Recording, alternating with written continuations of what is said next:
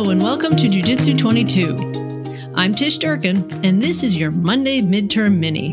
Not a whole argument, but just a little riff on what's hitting me right now about the wonderful world of GOP tomfoolery. Today I want to talk about gender-neutral restrooms. Well, I don't want to talk about gender-neutral restrooms, but the GOP can't seem to stay off the subject for any length of time, so what choice do I have? To most Democrats, gender-neutral restrooms are places for all people to relieve themselves, regardless of where those people fall on the gender spectrum, which may or may not be the same spot they were placed on the day they were born. With honorable but very rare exception, the GOP rejects the idea that there is such a thing as a gender spectrum and gets much mileage out of ridiculing Democrats for accepting that there is. So to the GOP, gender-neutral restrooms are dens of deviance, havens for men who entirely reconfigure themselves as women so as to have a better shot at assaulting the real McCoys.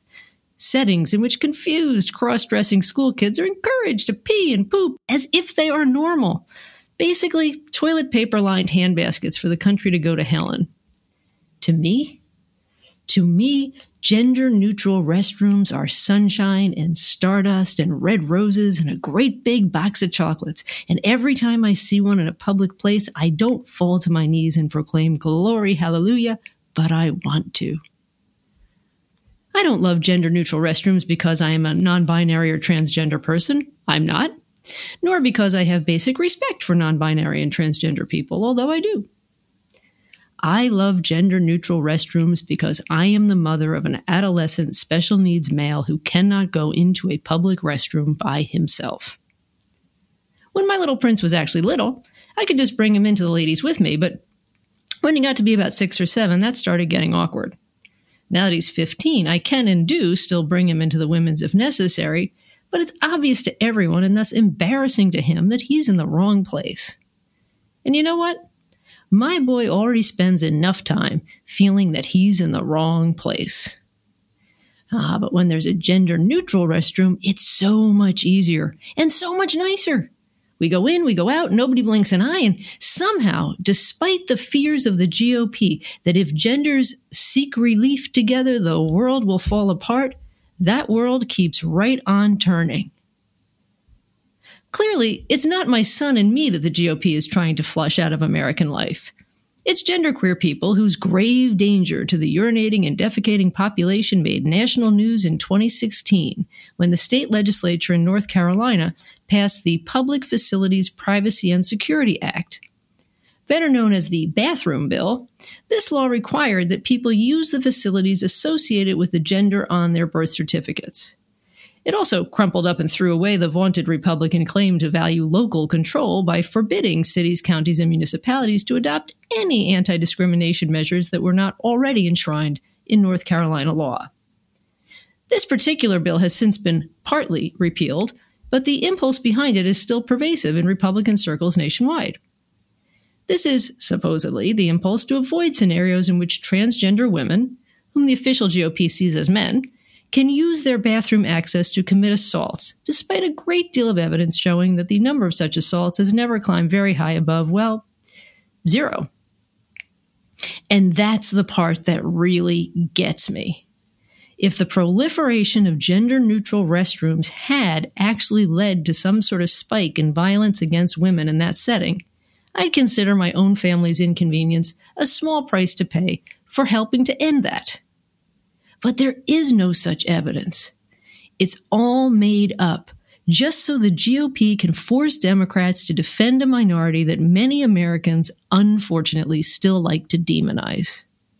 In other words, the GOP is making my life harder for no reason at all. Now, it's not making my life a great big huge amount harder. If I were to make a list of policies and attitudes that are damaging to the special needs community, this restroom thing wouldn't make the top 100.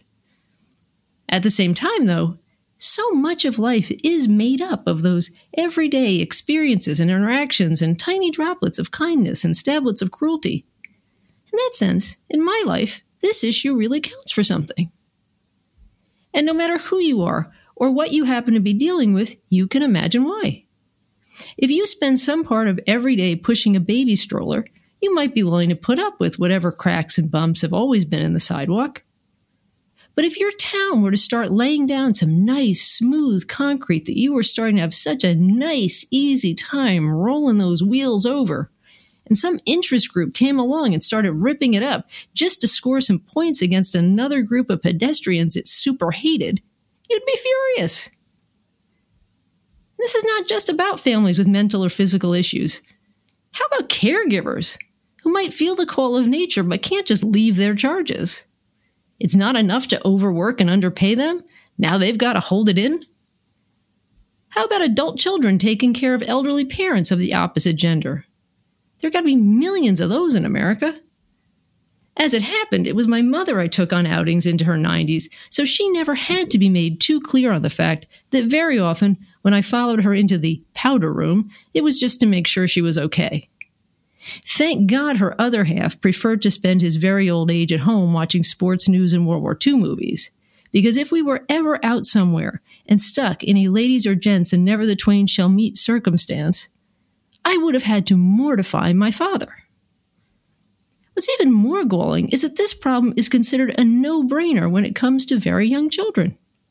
In many settings, thankfully, there are family restrooms, which are slowly replacing mom and baby rooms because at long last, society recognizes that sometimes dad is the one who changes the diapers. As far as I know, there has been no GOP hue and cry as to the physical and moral peril posed by these accommodations. But you know what a family restroom is? It's a gender-neutral restroom with a changing table.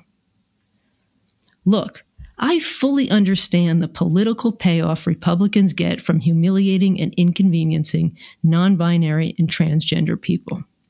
I abhor it, but sadly, I get it.